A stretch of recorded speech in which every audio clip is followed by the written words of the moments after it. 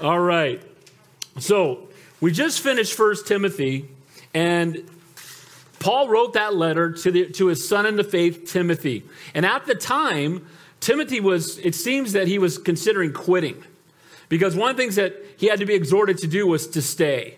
And you need to pray for those who are in ministry, whether they're missionaries or pastors or however they may be serving, because they are under an attack. And there is times when they go through difficulty and they may want to quit. But along with the letter to Titus, 1st and 2nd Timothy and Titus, they're all written by the Apostle Paul toward the end of his life. Most believe this book that we're going to look at today is at the very end of his life. These are the last words that he's going to be writing.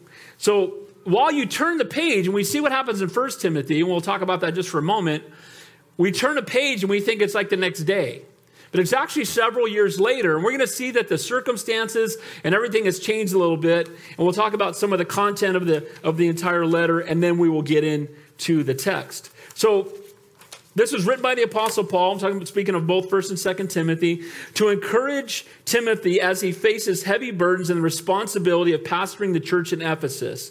He not only encourages young Timothy as he seemed to be on the verge of quitting, as I said, but he passed on some very valuable practical instruction. If you were here as we went through 1 Timothy, it's a very practical book on how the church should function. The key verse, I believe, is 1 Timothy 3:15. I write to you so that you may know that you ought to conduct yourself, how you ought to conduct yourself in the house of God, which is the church of the living God, the pillar and the ground of truth. So what are some of the things he told them in 1 Timothy? First, how to deal with false teachers and false doctrines and myths. The word there, muthos, for fables. And we have it in the church today where people are teaching false doctrine. And the only way we're going to know if it's true or false is if we compare it to the Word of God. Amen?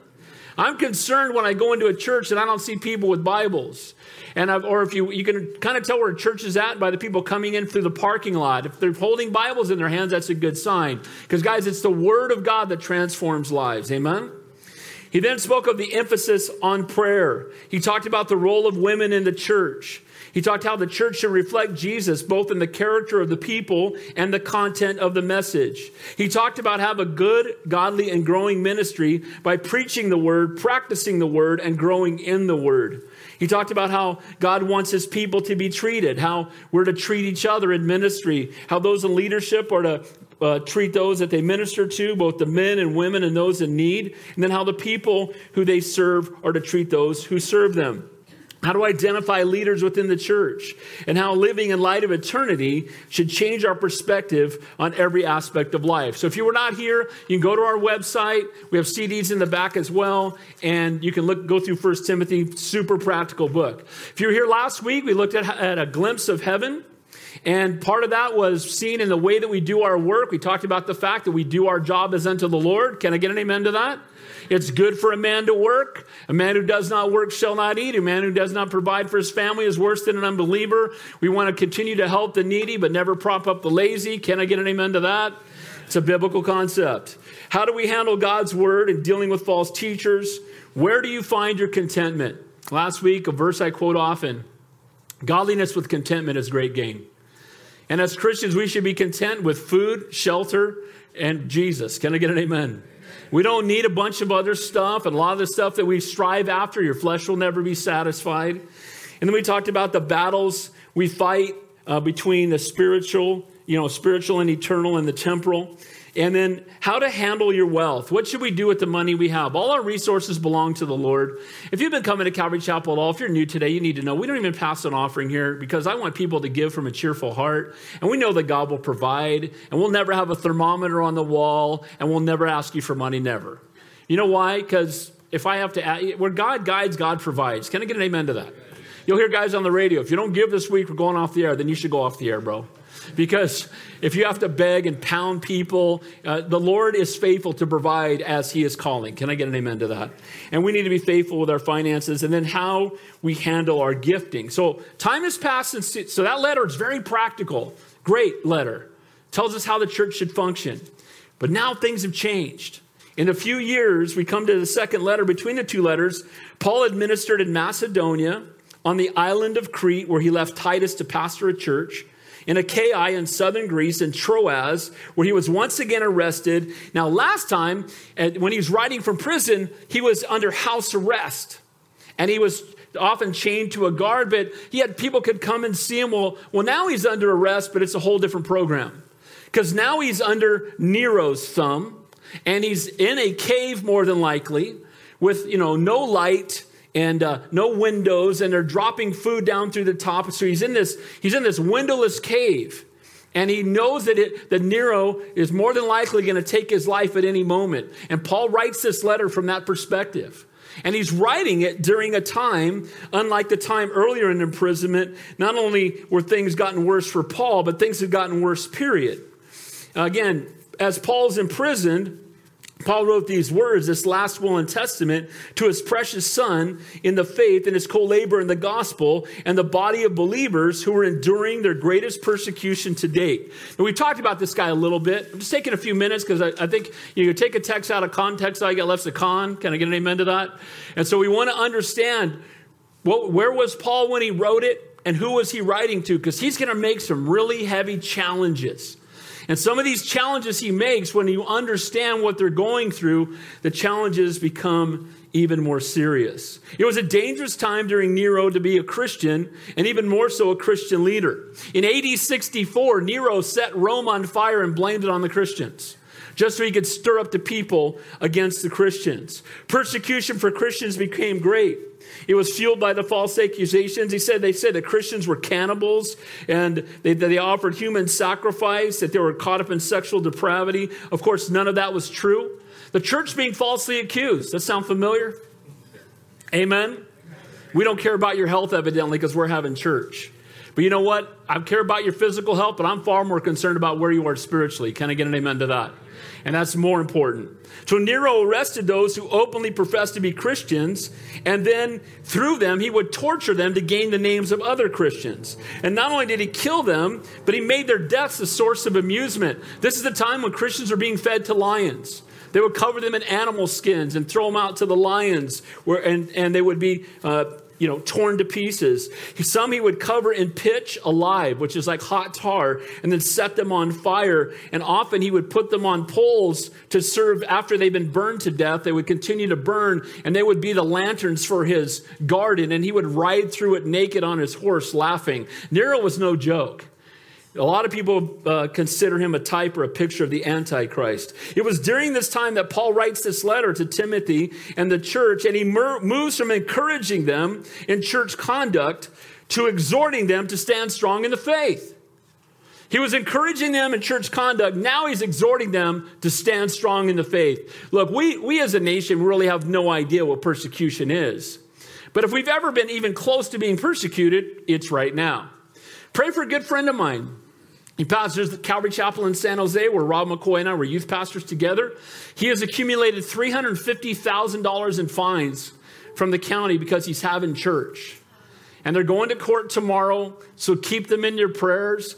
But, we're in a position right now where they're telling us what our rights are, contrary to what, first of all, we do this because God commands it. Can I get an amen? And we do have a constitution that says we have the freedom to gather. And so we're going to gather. Can I get an amen to that? And we're not going to stop gathering, and we're never closing the church again. I don't care if they shut the whole place down. We're going to have church. And if they haul us off to prison, we'll just have a prison ministry. Can I get an amen? So look, he's exhorting them at a time when people are dying to stand firm in the faith, to stand strong in the faith. In 2 Timothy, we're going to see many of my favorite verses. I love to read this book over and over, at least a couple times a year as a pastor. Many have been walking with and serving the Lord when things were easier. Were now becoming, when things had become harder, they were bailing. A lot of the people said, "Yeah, I love Jesus," until they were threatened. And some of them were walking away from the faith. And because of that, Paul was exhorting Timothy not only for him to stand strong in the faith, but also for the rest of the believers. You've heard me say it, a faith that hasn't been tested is a faith that cannot be trusted. It's one thing to be on a cruise ship to heaven and have everything be perfect and to say you love the Lord. And it's another thing when your livelihood or even your health or even your freedom is put on the line to continue to stand for the Lord. So Paul's exhortation to stand strong in the faith in the midst of great persecution applies not only to the Christians in his time, or the Christians today in China and Iraq and India and Vietnam. It applies to the people of Calvary Chapel, Calabasas 2,000 years later. Can I get an amen? So as we go through this, I want us all to be mindful that where persecution is, again, often God brings the greatest revival. Often it's in the midst of persecution that we all have to make a decision if our faith is real. Are we just playing Christianity, or is Jesus Christ truly the most important thing in our life? Guys, we shouldn't be living a watered down, lukewarm, California Christianity. We should be just as passionate, just as sold out as those who are willing to die for Jesus. Here's some key verses, and then we'll get into the text. One of them comes in Acts chapter 20. Acts chapter 20, whenever I get a chance to teach pastors, I teach Acts chapter 20. I believe it's the first pastors' conference ever, and it's Paul meeting with the Ephesian elders. So the elders from this very church where Timothy is pastoring. And he said this, "I am innocent of the blood of all men, for I have not failed to declare to you the whole counsel of God." By the way, just your pastor's opinion, it's kind of hard to teach the whole counsel of God if you're not teaching verse by verse through the whole counsel of God. If you're teaching topics, you're going to miss entire books of the Bible. You're going to skip by stuff. You're going to focus on what you think the people need to hear. Can I encourage you? I'll tell you what you need to hear, every bit of this. Amen. Me too. Can I get an amen? Amen? Faith comes by hearing, and hearing by whole counsel of God. 2 Timothy, final words, again, this exhortation. And here's some of the key verses. It's in chapter 2, verse 34. We'll get there in a couple weeks. "You therefore must endure hardship as a good soldier of Jesus Christ. No one engaged in warfare entangles himself with the affairs of this life, that he may please him who enlisted him as a soldier." If you're fighting in the midst of a battle, you're not bummed out because you haven't been able to remodel the kitchen yet. Can I get an amen? Paul's not sitting in a cave bummed out about his house back home. When you're engaged in the eternal, our focus is not going to be on the temporal. Can I get an amen? Amen? And again, doesn't mean we don't go to work every day. Then he says, "Study to show yourself approved." This is 2 Timothy 2:15. "A workman that need not be ashamed, rightly dividing the word of truth." He exhorts Timothy, your people are facing life and death. This is a spiritual battle that is taking place. And here's what you are called to do as a pastor. Study to show yourself approved. A workman that need not be ashamed, rightly dividing the word of truth. That's a word for pastors today. I had a friend say, if they don't bother studying, I'm not going to bother listening. Can I get an amen? And I think that's valid and that's fair. 2 Timothy 3:16 and 17 says this, "All scripture is given by inspiration of God and is profitable for doctrine, for reproof, for correction, for instruction in righteousness, that the man of God may be complete and thoroughly equipped for every good work." And that word all there means all. Can I get an amen? So all scripture. Well, we kind of skip over that book and we're not so sure. Well, James doesn't mention Jesus and Esther, and guys, the whole counsel of God. Amen? And we need to read all of it, study it, read it, obey it. It says in chapter 4 of this, all in the same book, "Preach the word, be instant, in season and out of season, reprove, rebuke, exhort with all long suffering and doctrine." This again, words in the midst of persecution wasn't, "Hey, go hide. Hey, you're my buddy. You know what? You've done enough. Go hide. Don't get yourself in trouble." No, study to show yourself approved. Preach the word with boldness. Do not be ashamed of the gospel. And then Paul's own epitaph at the end of this book is, "I have fought a good fight. I have finished my course. I have kept the faith." Lord, let that be true of all of us. Amen? That I have fought the good fight. I have finished my course. I have kept the faith. So there's a clear connection between standing firm in the midst of great trials and persecution and remaining faithful amidst the faithless. Right now, again, please, there's exceptions to every rule. I don't understand pastors whose churches aren't open, and some have said they're not opening till next summer. Time to quit, bro. Because the reality is, if you don't think we need to be gathering together, you're not reading your Bible. Can I get an amen? And again, I get it. we encourage people in this church that are susceptible, that feel like they're at risk, to stay home and watch on Zoom, and we love you, those of you watching on Zoom. Now again, Zoom is for the older and sick, not the lazy. Can I get an amen? Get in your car and drive to church. We love you, we miss you, we need you here. Can I get an amen to that? That's called exhort. I just was told to exhort by what verse I just read you, so here it comes. Amen? Emphasizing and esteeming, studying, and holding fast to the whole counsel of God. And God's word serves as an anchor in the midst of the world's storm. Sadly, so much of the church today is watering down or denying the word of God because we're more concerned about being popular with men than being faithful to God. Let that never be so. Amen? So now we come to 2 Timothy. We're going to begin in chapter 1. We won't get through the whole chapter. I know that because I have 84 pages of notes, so that's not going to happen. But we'll get to where we get, and when time's up, we'll stop and we'll pick it up next week. But Paul has had a glimpse of heaven. So Paul's in a cave.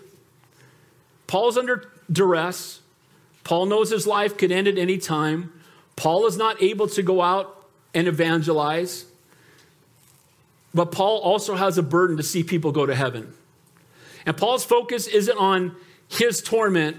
His focus is on people who don't know the Lord.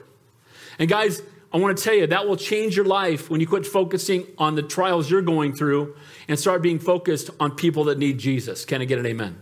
And that's the Apostle Paul's heart. And in this morning's text, we're going to see in both examples to follow and exhortations to heed, to live a life that will be fruitful now and have an impact on eternity. So if you have the outline, grab it. We'll go through this and then we'll dig into the text. And every time I start a new book, I take a few minutes. I want to help you understand so we know where Paul is now. By the way, Nero is going to have him decapitated. He's going to lose his head. And this is the very end of his life. And these are Paul's final words to his son in the faith, but also to Calvary Chapel, Calabasas. Again, the Holy Spirit writes it, just using Paul's hand. We want to understand what he's going through. So I titled the message, Living a Life That Will Impact Eternity. First, how do we do that? By being a person of prayer. Bible says the Lord said, you shall make my Father's house a house of. Bible says to pray without ceasing, for this is the will of God. Now, one of the things that will happen, and most of you know, in 2009, from July of 2009 to April 2010, I was in and out of the hospital for almost 10 months.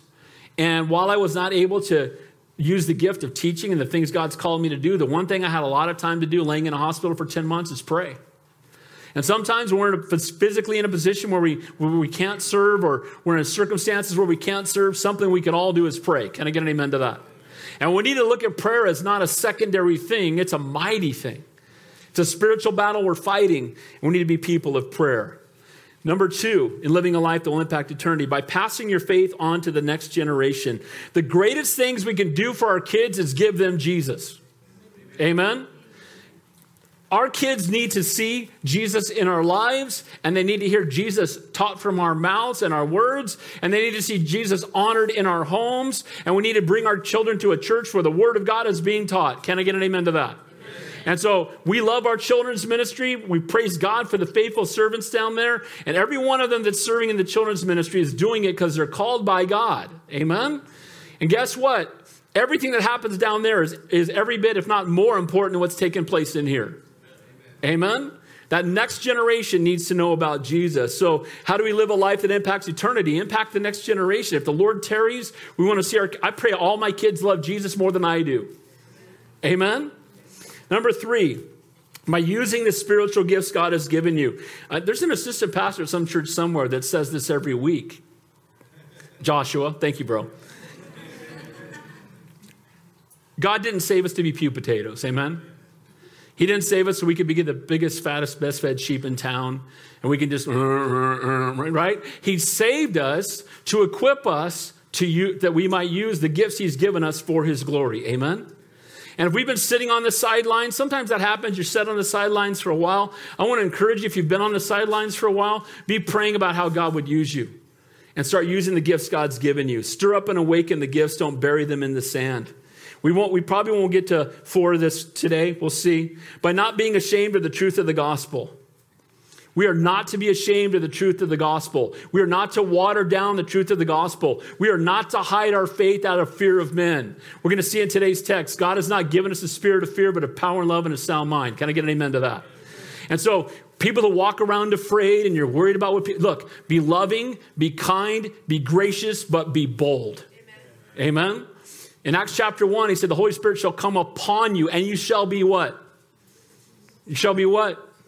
Witnesses to me. You know, when the Holy Spirit is upon you, you cannot help. You cannot help but tell. Look, I love my wife, and I love to introduce people to my wife. She's down in the children's ministry most of the time. Some of you go, who's your wife? She's in the children's ministry, loving on her kids.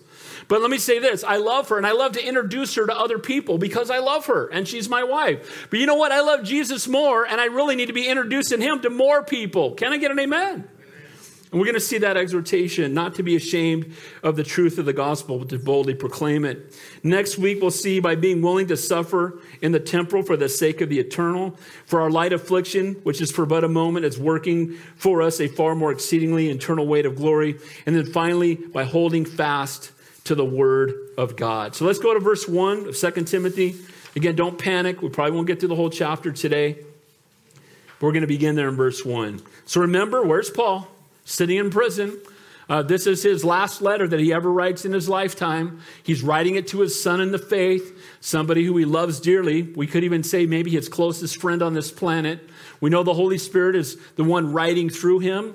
His life is on the line, and he writes this letter to Timothy and to the church in Ephesus that he's ministering to and to us today. Here's what he says.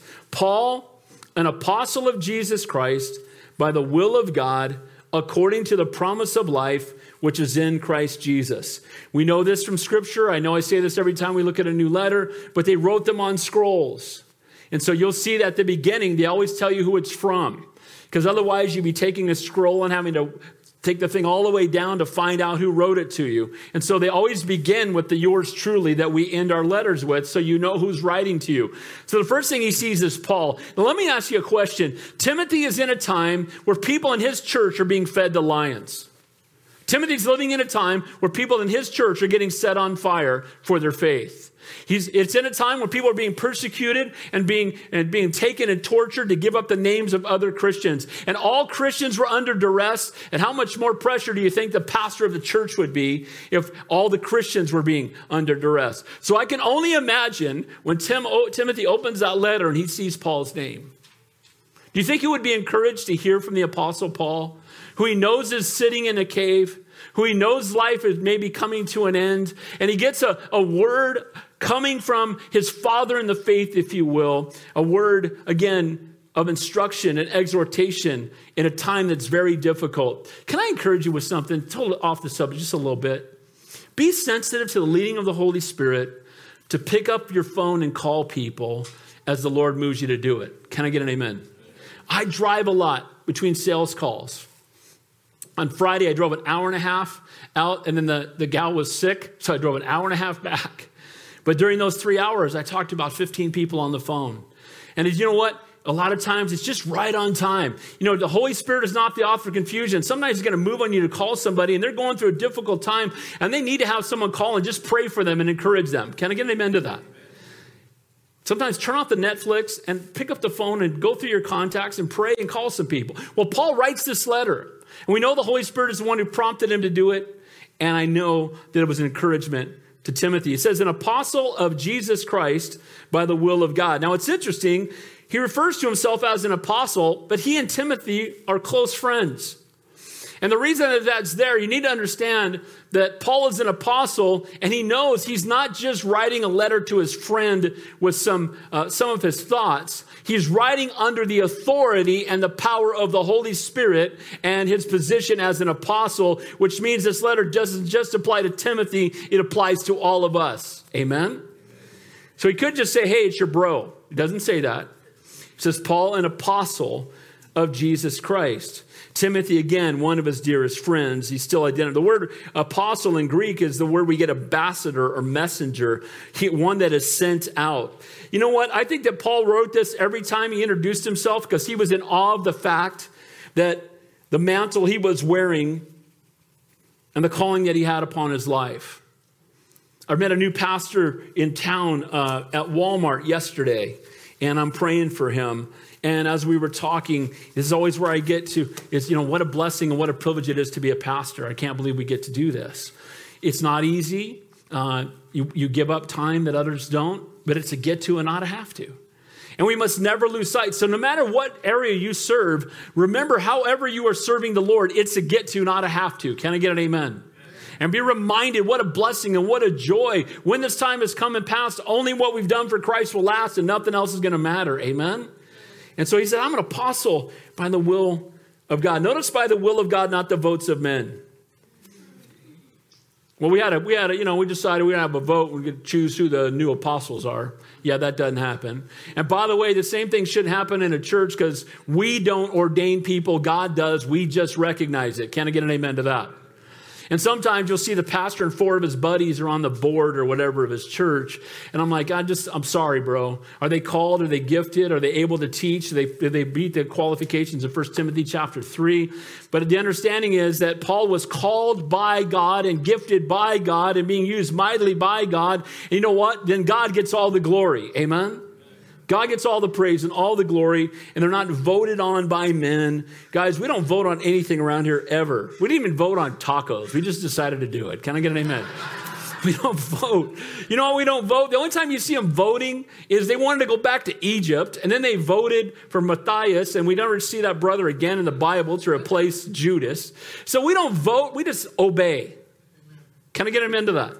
Well, we're a democracy, and I think, this is a theocracy. And Jesus Christ is in control. Amen? And we worship him alone.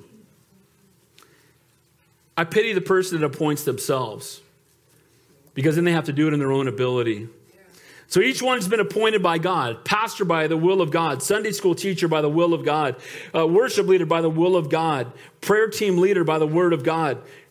Faithful servant on the helps ministry by the will of God. Encourager, supporter. Instead of seeking someone else's gift, be faithful with the gift God has given you. And that's how he introduces himself. May we learn to be faithful in whatever God has called us to do. He says here, by the will of God, according to the promise of life. We're in verse 1, and he's already talking about eternity. Look, Paul had seen heaven.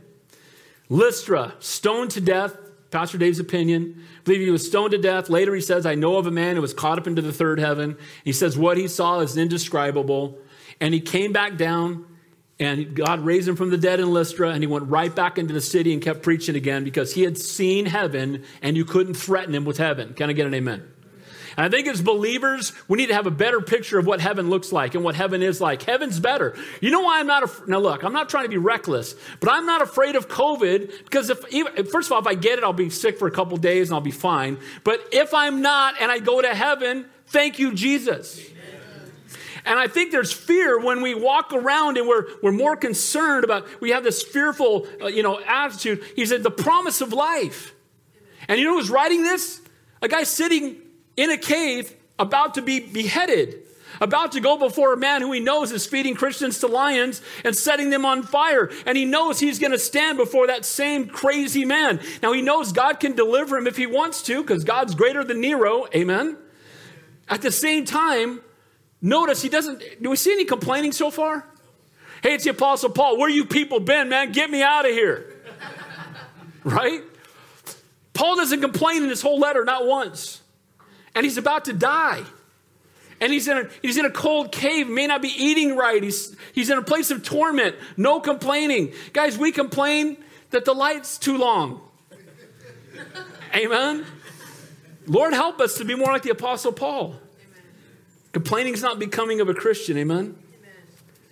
You know, heaven and eternal life, there's no greater encouragement or source of strength. See, that's where he says, according to the promise of life, which is in Christ Jesus. So how do we have the promise of eternal life? Well, it's in Christ Jesus. Amen? Nobody else has the promise there's no promise of eternal life in Buddha. Amen? Or Muhammad. Or Joseph Smith of the Mormon Church. Or Charles Taze Russell, or Mary Baker Eddy, Church of Religious Science, or the Jehovah's Witnesses, or all these other false fables and false teachers that are out there. Let me just say this. There's no hope of eternal life in the Catholic Church. Now, I believe there are people in the Catholic Church that are going to heaven, but I believe the Catholic Church itself is a false gospel. When you got the Pope coming out saying there's other ways to heaven and saying that he believes a homosexual marriage is okay, I think we got a problem. Guys, it's the Word of God, and it's the God of the Word that gives us the promise of life. Guys, we know the creator of the universe, the Alpha and the Omega, the Almighty God. Amen? Jesus Christ always has been. He's not created, he's creator.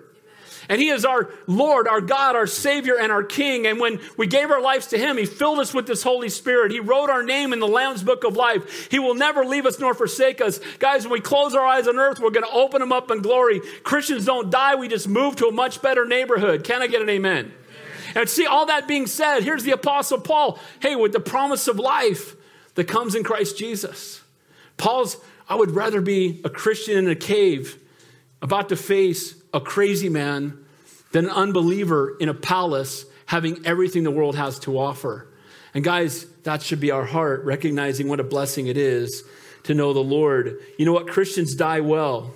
We have no need to fear death. And again, it's just moving day. So he doesn't pray that he would be delivered. Instead, he's encouraging his brother, even though he is in a more difficult situation. Promise of capital punishment he was about to receive. Instead of worrying about the temporal, he continues to focus on the eternal. It's not the potential and soon loss of his temporal life, but the promise of eternal life that no Roman soldier, earthly adversary could ever take away from him. And we know again that the promise of life only comes in Jesus. Jesus is the way, the truth, and the life, and no man comes to the Father but by him. He's the only way. He's the only truth. He's the only way you can have life. Apart from Jesus Christ, there is no hope. By the way, that's the next great question for the next, if there won't happen this time. The presidential debate ought to be, so where's your hope? Where's it coming from? You know, where our hope's in Christ. Here's the good news. No matter what happens on Tuesday, God's on the throne on Wednesday. Amen. And no matter what happens on Tuesday, we're going to get up and keep preaching Jesus on Wednesday. And we're going to go to work and honor the Lord in our workplace. And we're going to tell others about the Lord. And we're going to pray for our president, whoever he is, even if it's a guy we didn't want. We're going to pray for him. We're going to pray for his salvation. Amen. We're going to pray for those in authority over us as the Word of God commands us to do. Now he writes, who is it from? Now he says to Timothy, a beloved son. The word there for beloved son is agapetos, which is agape. It means dearly beloved. Beloved, esteemed, dear, favorite, worthy of love. These two had a great deal of godly love for one another. They've been through a great deal together. And probably this is the person that is closest to Paul on the planet. I have found that we get closer to people that we serve in ministry with. Can I get an amen to that? When you serve alongside people in ministry, you get closer to them as you have a common goal to serve the Lord. Now this it says a beloved. I love the word agape. It doesn't tell him, I love you. You know, I love you. You're my son in the faith. He doesn't tell him run for his life, but to stand for the Lord. Here's what he says: grace, mercy, and peace from God the Father and Christ Jesus our Lord. The word grace there, charos, means it's a Greek greeting, God giving you what you don't deserve. Aren't you glad you're not being given what you deserve? Next time you get upset and go, I don't deserve this, just remember what you do deserve, and then you'll back off on that a little bit. Can I get an amen? I don't deserve to be treated that way. No, we deserve hellfire is what we deserve. But by his grace, amen, by his shed blood on Calvary, we're not going to be given what we deserve. It says mercy. The word is mercy. There's God not giving you what you do deserve. Grace is giving you something you don't deserve, and mercy is not giving you what you do deserve. And then the last word there, peace, is Hebrew shalom. Again, it's always in that order. It's grace and peace, grace and peace, grace and peace whenever you see a letter, because without grace, there can be no peace. Amen. Without the grace of God, there's no peace with God. Without the Prince of Peace, you'll never know peace. Peace is not the absence of war. Peace is not having no problems in your life. Peace is not having a big bank account and a comfortable place to live and everybody being healthy. Peace is right standing before Almighty God. Amen. Even in the midst of war, and even if everything else has been lost. It's only in the pastoral epistles do we see Paul put mercy in the middle there. So he always says mercy because he knows the pastors need it. Can I get an amen? Grace, mercy, and peace. Again, without grace and mercy, there can be no peace. He says there, and where does it come from? From God the Father and Christ Jesus our Lord. Again, only the Prince of Peace can bring us the peace that we need, and only from him. Then he says in verse 3, speaking of Timothy, I thank God, whom I serve with a pure conscience, as my forefathers, as without ceasing I remember you in my prayers night and day. So we talked about the first point there as being a person of prayer. And I thank my God whom I serve. Now, Paul is sitting in prison, unjustly arrested, in a dark, cold, dank cave. And he starts his letter off, again, not with words of complaint, but thanking God. Look what he says there, I thank God. I would hope if I was in Paul's situation that I could thank God. But I have an idea I might be complaining and upset with God. But he thanks God. And we need to learn to thank God because, again, though he slay me, yet will I trust in him. Amen? Shall we praise him in times of blessing and not in times of adversity? He's a faithful God and a loving God. He knows what's best for us. And we need to praise him in the midst of the storm. Amen? And that's faith that hasn't been tested is a faith that cannot be trusted. He's thankful also for Timothy's genuine faith. Paul had spent his life in service to the Lord. And it was time when so many were walking away.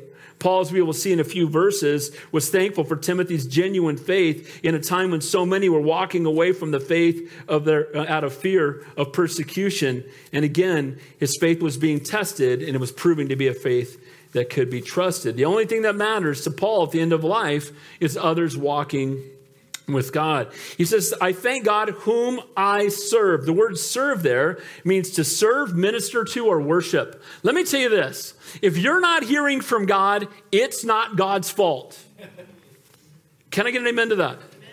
And if you're not as close to God as you used to be, who moved? Amen?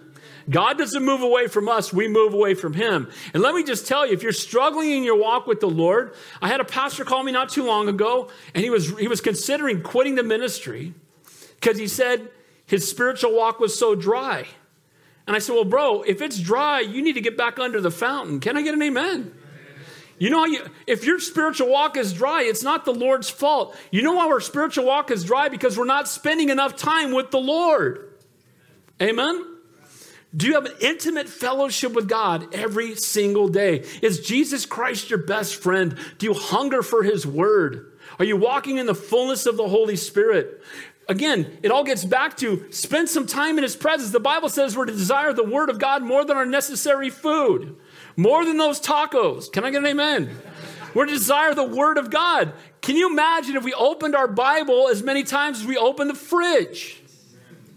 And guess what happens? When we spend time in the Lord's presence, to know him better is to love him more, and to love him more is to walk in intimate fellowship with him, and it's to live a life that is fruitful. Amen? But what happens is people, hey, my ministry's not going well, and it's not. How's your walk with the Lord, bro? How much time are you spending in the Word? How much time are you spending in prayer? Are you in fellowship with other people? Guys, we only grow dry if we walk away from the one who fills us up. He says with a pure conscience, he's imprisoned, falsely accused, had done nothing wrong. What an incredible picture of God's grace Paul is. He was Saul of Tarsus. He was the Osama bin Laden of his day. He hated Christians. He was tracking them down. He wasn't as bad as Nero, but he was the guy who became an apostle that was as close to Nero of anybody who was an apostle. He hated Christians. He attacked them. He went out with letters. He was zealous. He was zealous for the law, but did not know the true and living God. He held the coats while they stoned Stephen to death, the first martyr. He persecuted the church, but now being converted, was forgiven, born again, new creation in Christ, and now he has a pure conscience. If any man be in Christ, he's a new creation. Amen? Satan will always want to remind you of your past. If you gave your life to the Lord, he will continue to beat you up with it. And I have people that will call me, I just still feel horrible about what I used to be. You know what? The Lord's forgotten it. You need to. Amen? He separates your sin as far as the east is from the west. He will bring it up no more. So when you're it's not conviction of the Holy Spirit that's reminding you of your sinful past.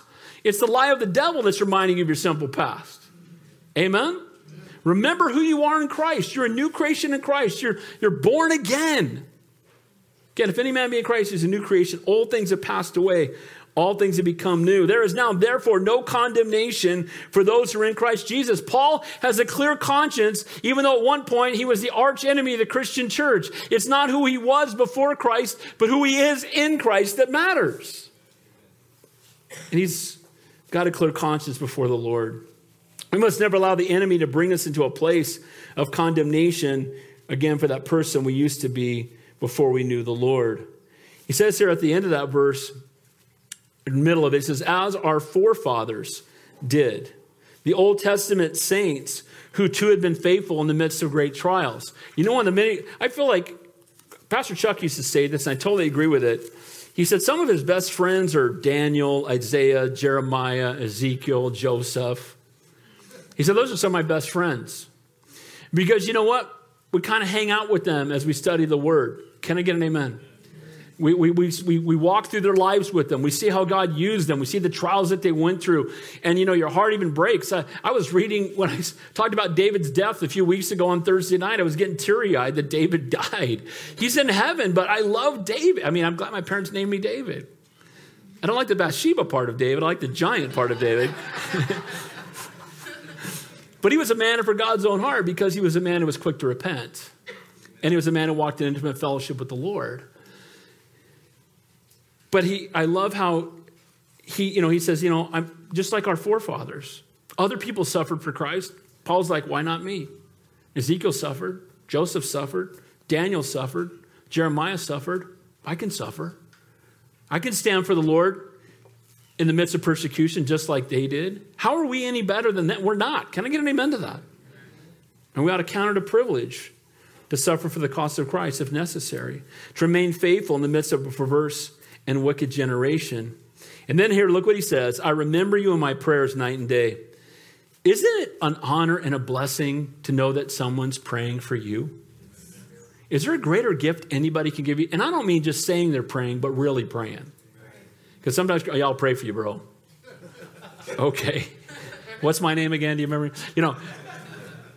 I'm quick when you ask for prayer to pray for you on the spot, to make sure I prayed for you then, and then to remember to pray for you. But you know what? The greatest gift anybody can give me, the greatest gift anybody can give you is to pray for you. So here's Timothy getting a letter from a brother. I know I'm beating this into the ground, but he's in a cave. He's been falsely accused. He's going to be beheaded, and he's praying for Timothy. What an encouragement to Timothy, amen? His father in the faith, if you will, who's got some time on his hands now, is interceding on his behalf. I found this to be true. Prayer doesn't change God's mind, it changes our hearts. Amen? And the people we pray for the most, we find ourselves loving the most. Amen? When you pray for people, your heart gets knit to theirs. And so we need to be praying for each other. We're going to do another church directory because the one we have now, a lot of you aren't in it. And that church directory sits on my desk and I go through it. And if you're in there, you're getting prayed for. So if you want to get prayed for, you got to get your picture taken next time. Amen? No, I'm just saying, but at the same time, as you pray for people, your heart gets knit to theirs. I don't have a lot of time, but I told you this that years ago when I first started working for the company I've been with for 32 years, I was driving from Lancaster to downtown LA and then later to Woodland Hills, and my office was filled with just a bunch of messed up people. And I was in my early 20s, and they just disgusted me. I was like, these people, people sleeping around and doing drugs at lunch, and it was a nightmare. And then God convicted me. Who's praying? Are you praying for them? Oh, no. I'm complaining about them. I'm not praying for them.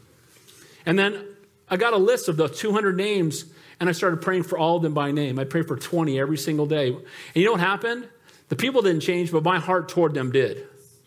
And I started having a burden to see them saved. And instead of being disgusted by them, I was burdened for them. And over time, God allowed us to start a Bible study. And a bunch of people started getting saved. And they started calling us the God Squad in the office. And God used it for his glory. See, prayer doesn't change God's mind. It changes our hearts. And our hearts need to be aligned with his. Can I get an amen? Lord, change us. He's interceding on his behalf. Paul knows what he's going. Paul's been a pastor himself. He knows what Timothy's going through. And he's praying for him, wanting to encourage him because he knows the temptation and the trials and the persecution and the discouragement, time when they couldn't afford to lose even one more faithful servant, the temptation for a pastor to water down the mess. He's going to tell him, I'm praying for you, but I don't want you to water down the message so the persecution will stop. See, there's that, if I just obey the government, then maybe I'll stop being persecuted. If I just, go with the flow, any dead fish can go with the flow, by the way. But if I just go with the flow, then maybe I won't catch so much heat. Guys, we're not called to go with the flow of the will of man. We're called to be faithful to the calling of God. Amen? And that's the Apostle Paul's heart and the exhortation that he has here. He's praying night and day for young Pastor Timothy that he would remain faithful even though it could cost him his life, to fight the good fight, to not to succumb to temptation, to not be discouraged or become ineffective due to the heavy persecution or spiritual warfare. How great a blessing to know that someone who has been where you are is praying for you. And again, Paul lost the ability to go out and plant churches because he's in a cave, but he did not lose the ability to continue to do ministry, and he continues to pray. Can I encourage you to intercede on behalf of others? Missionaries, lost family and friends, ministry, this local church or the local church you may attend. Join in the battle. God will bless it. It's a great source of encouragement for those who are on the front line. So point number one, of living a life that will impact eternity by being a person of prayer. Number two, by passing your faith on to the next generation. Look at verse 4 and 5. Greatly desiring to see you, being mindful of your tears, that I may be filled with joy. The word there, greatly desired, means to long for, desire to pursue with love. Note the agape love between Christian brothers and co-laborers in the faith. There was as they walked in faithful obedience to do God's will, there was not only an outward persecution from the world, but an inward temptation from the flesh. And in the midst of that, he let him know that I greatly desire to see you. There will always be difficult circumstances that sometimes, here's what's hard. You do ministry with people and your hearts get knit to each other, and then God calls one of them to move far away. And you know it's the Lord, and that's what happened with Paul and Timothy. They were serving together. Paul departs. It's his father in the faith, and now Timothy's doing the ministry.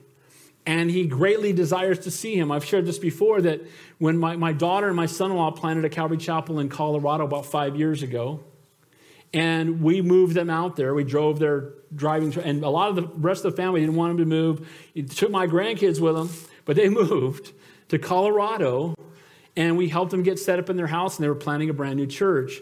And when I was at the airport, we were leaving, and we were walking away after our daughter dropped us off. She was standing outside the car, and my wife said to me, hey, babe, Ashley's crying. It's our daughter. And I went back, and she had tears running down her face. She said, Dad, it's worth it, right? I said, baby girl, it's worth it. And 5 years later, the church is growing. They're going to 2 services. People are getting saved. Lives are being changed. It's worth it. Amen? But that doesn't mean we don't still long to be with each other. And Paul's saying, I have a great desire to see you. I mean, bro, we're brothers. You know, I love that when you have Jesus in common, you got everything in common. Amen? And when you serve together, it's a blessing. But at the same time, there will always be difficult circumstances that may separate us from those that we love. And that's what's happening here. It says, being mindful of your tears. In Greek, to remind oneself, to remember. Probable reference to their last separation, Timothy weeping as Paul was either taken away and arrested, or as Paul left to go where he was going. Again, he knows that Paul's called, but there's still tears that are shed because we love each other and we missed each other. And it's even a possible reference to Timothy being aware that Paul was probably going to die pretty soon. So as Paul's writing Timothy, he's writing Timothy to comfort his tears that he is crying, weeping over the fact that Paul's probably going to be the one that's probably going to die. And even though he's going to die, he's comforting his brother. That's the heart of a man who walks in the fullness of the Holy Spirit and is focused on others, not on himself. Amen? By the way, weeping is not unmanly. Can I get an amen to that? Amen. Jesus wept. Weeping's for wimps. Really? Tell Jesus that. He wept at the tomb of Lazarus. He wept over Jerusalem. He sweated great drops of blood as he was about to go to the cross. And you know what? He wept over Jerusalem because people had turned their back on him. The thing that should cause us to weep is people who don't know the Lord and are going to spend eternity separated from him if they don't get saved. Amen? But he's weeping. He says, notice at the end of verse 4 there, that I may be filled with joy. Paul in prison, cold, facing death, and he intimates just how the sight of his beloved son in the faith would fill him with joy amidst all the troubles and afflictions he had endured for the gospel. Just seeing his co-laborer would bring joy to his heart. We haven't had any pastors' conferences this year because of COVID. And I love pastors' conferences. I love the Word of God. I love the worship. But some of it's just reconnecting with people that are doing the same thing we're doing all over the world. And seeing these guys and hugging on their neck, it's a joyful reunion just to have a meal with them and encourage each other and love on each other, minister to each other. And I just think it's a special thing. And that's Paul's heart here. I would just be so filled with joy if I could see you. This was an instance of hearty and sincere and strong affection. Paul had a great love for his son in the faith. He not only would rejoice in seeing him again, but as we're going to see here in the next verse, the ultimate joy seeing him would brings to him the remembrance of his genuine faith. Look at verse 5. When I call in remembrance the genuine faith that is in you, which dwelt first in your grandmother Lois and your mother Eunice, and I am persuaded is in you also. When he remembers him, he remembers his faith. He remembers the great faith. And he sees him as a son in the faith. And one of my favorite verses in the Bible is 3 John 4. I have no greater joy than to hear that my children walk in the truth. Is there anything you want as a parent more? Anything? Is there any amount of money that would be better than seeing your kids walking with Jesus? My kids are walking with Jesus. I'm going to be the happiest man on the planet. I'm going to be the most joyful man on the planet because I have no greater joy. And that same joy is in the heart of Paul when he thinks of Timothy and how he's walking with the Lord. But notice he takes a moment to talk about his grandmother and his mother, which dwelt first in your grandmother Lois, in your mother Eunice, and I am persuaded is also in you. Timothy had not only a spiritual father in Paul, but a godly heritage and upbringing as a child. We'll see in chapter 3, from a childhood you have known the Holy Scriptures, which are able to make you wise for salvation through faith, which is in Christ Jesus. Parents, the most valuable thing you can give your kids is not a nice house or nice clothes. Those things are fine. It's not even a good education. That's fine as well. But more important than all of it is that they know Jesus. The best thing you can do is model the truth of who God is, teach them who Jesus is, live it out in front of them, maintain a godly standard in your house. As for me and my house, we will serve the Lord. Amen. If my kids are working, making minimum wage and on fire for Jesus, I'm going to be ecstatic. And if they're making $1 million a year and they don't know the Lord, that's a disaster. Amen. Amen? Even as Christians, how are your kids doing? Oh, he just got he got a promotion at work and they just bought a house and that's fine. I'm not saying that's wrong. And you can't be happy about that. What I'm saying though is, but they'll go through all that. Well, he's not walking with the Lord, but other than that, he's doing great. Well, if he's not walking with the Lord, he's not doing great. Amen? And praise God for praying grandmas. Can I get an amen? Your grandmother knew the Lord, and she was praying for you, Timothy. And your grandmother Lois and your mom Eunice, if you read through the scriptures, it's believed that Luke's dad wasn't a believer, but his mom and his grandmother were, and they poured into to Timothy's life, and Timothy gave his life to the Lord. And you know what? Praise God for those who pray for us and for our children. Every night when my kids were little, I would go into the room and I'd put my hand on each one of their little foreheads and I would pray for the person they were going to be when they grew up. I'd pray that they would grow up to love and serve Jesus. I'd always pray for their spouse. So as my kids get married, I looked at my son-in-law and said, I've been praying for you for 19 years when he married my daughter. And you know what? I'll tell you what's really touching is I would do that every night and my kids would know it. A lot of times they'd be awake and I'd pray for them. And I got really sick. My daughter was, I think, 4 or 5 years old. And I was laying on the sofa because I didn't want to get my wife sick. And I was sweating and I wasn't feeling well. And I'm laying there. And I felt this little hand go on my head. She prayed for me because Dad prayed for her. Guys, when we model it, our kids catch it. Can I get an amen? and Lois prayed for Timothy, and Eunice prayed for Timothy, and Paul thanks God for his grandmother and his mother, who were Christ-like examples to him. And not only was Paul an example to him, but so were people in his life. The richest children are those who have a knowledge and of right and wrong and the foundation of God's word, and they see it lived out through their parents and their grandparents. Acts 16 intimates that Timothy's, again, father was a Greek and most likely unsaved. And praise God, in the midst of that, they had Christian grandparents and a mom who taught him the truth. Timothy was now standing strong in the midst of a wicked generation while so many were walking away. And he could thank his mom and his grandmother for that and for the work, of course, of the Holy Spirit in his life. So too, if our children are to stand faithful and be able to navigate through life in the midst of wicked and perverse generation, we must give them a godly heritage, raise them in a godly home, and teach them the Word of God. Guys, the Word of God will transform the future of your children. Amen? Give them memory verses at home. Spend time in God's Word. We're going to do one last point. Verse 6 and 7. And we'll get to time of communion. By stirring up that gift that is within you. Look at verse 6. Therefore, I remind you to stir up the gift which is in you through the laying on of my hands. The passage suggests that Timothy was a man who tended to be timid. A man who didn't like to confront people. A man of great love and warmth, a love that might accommodate wrong rather than hurt someone's feelings. As we saw in 1 Timothy, a man who was not only timid, but often susceptible to fear. And Timothy's, shepherd has a tender heart for the sheep, but Paul wants to develop within him a boldness that needed to protect the flock. Guys, we don't love people if we don't protect them. Amen? We love them by feeding them and caring for them, but we also need to protect them. And then he tells him to stir up the gift that is in you. What Timothy could not do in his natural fear, Timothy could do in the supernatural gifting God had given him. When God calls you, God will give you the gift you need to do what you're called to do. Can I get an amen? When God calls you to do something, if you're afraid to do it, just step out and watch God show up. I'll tell you what, there's few things more exciting in this life than when something like that happens. Amen? When you get out of your comfort zone and you watch God show up in a mighty and a powerful way. As Christians, sometimes we're praying for more gifts. We just need to learn to be faithful to the gifts he's already given us. Amen?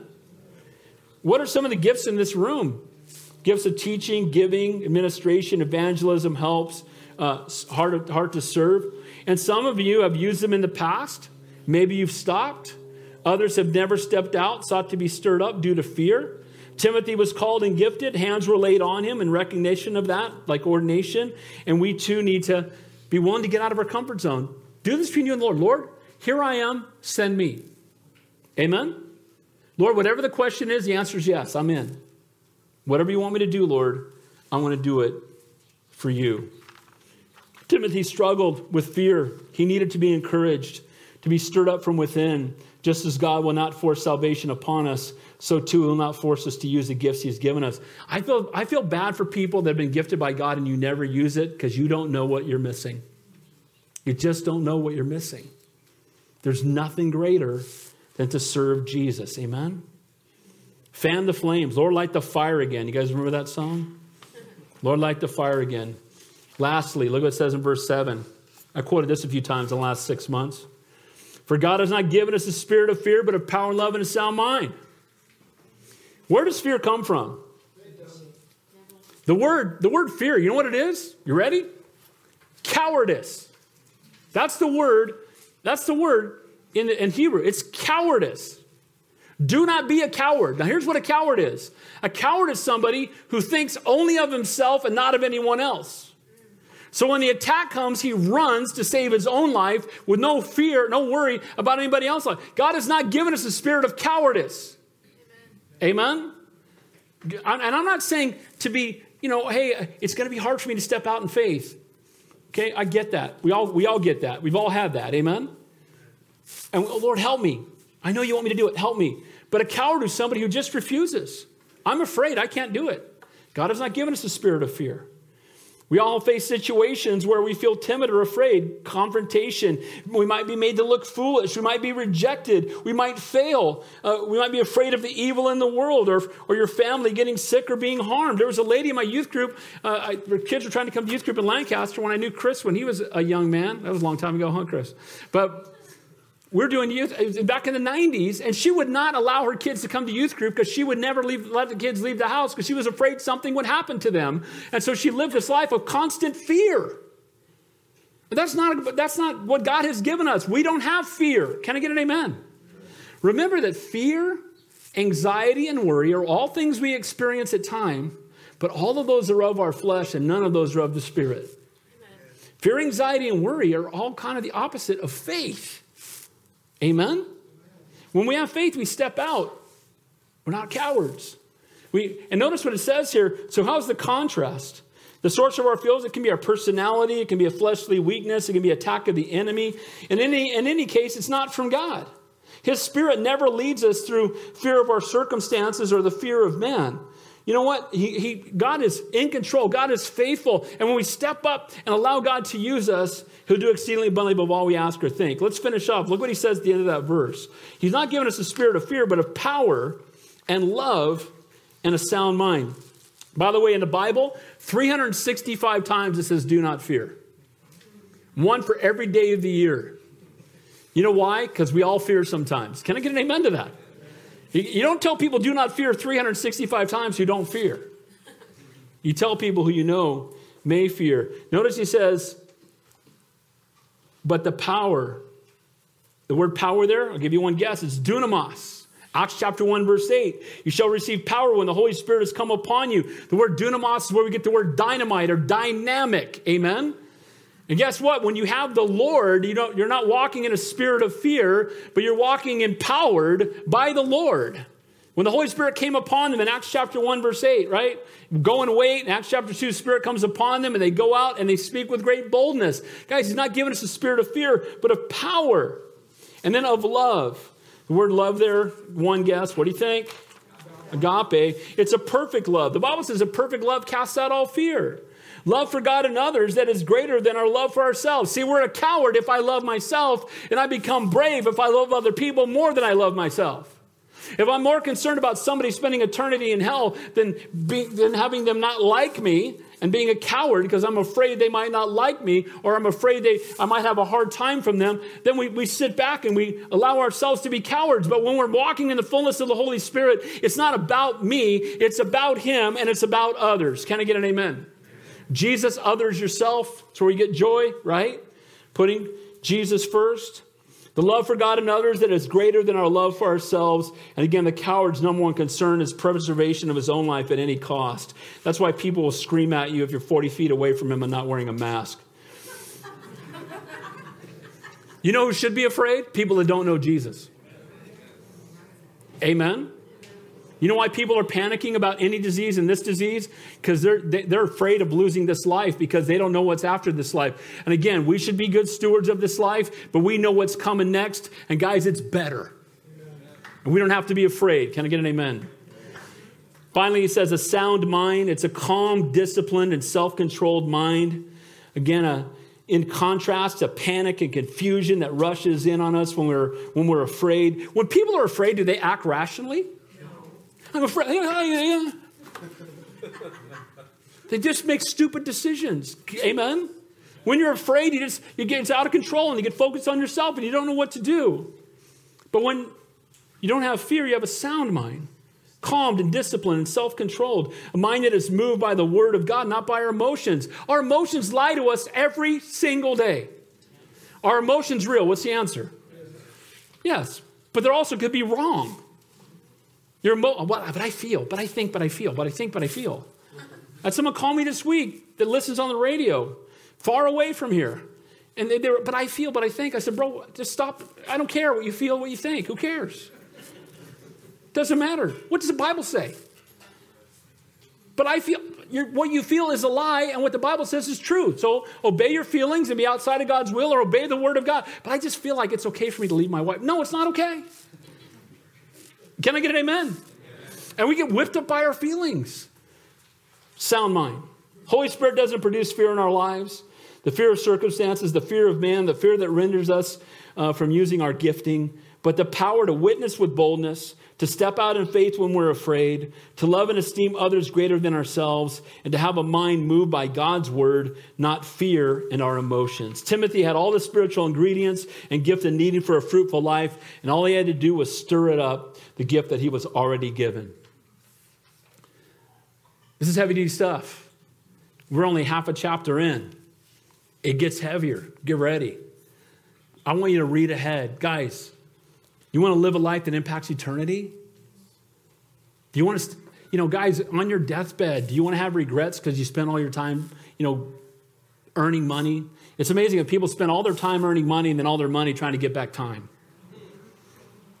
And guys, we need to live every day to honor Jesus. And we need to live every day in light of eternity and live every day doing things that will outlast this life. The only thing we're taking to heaven with us is people. Amen?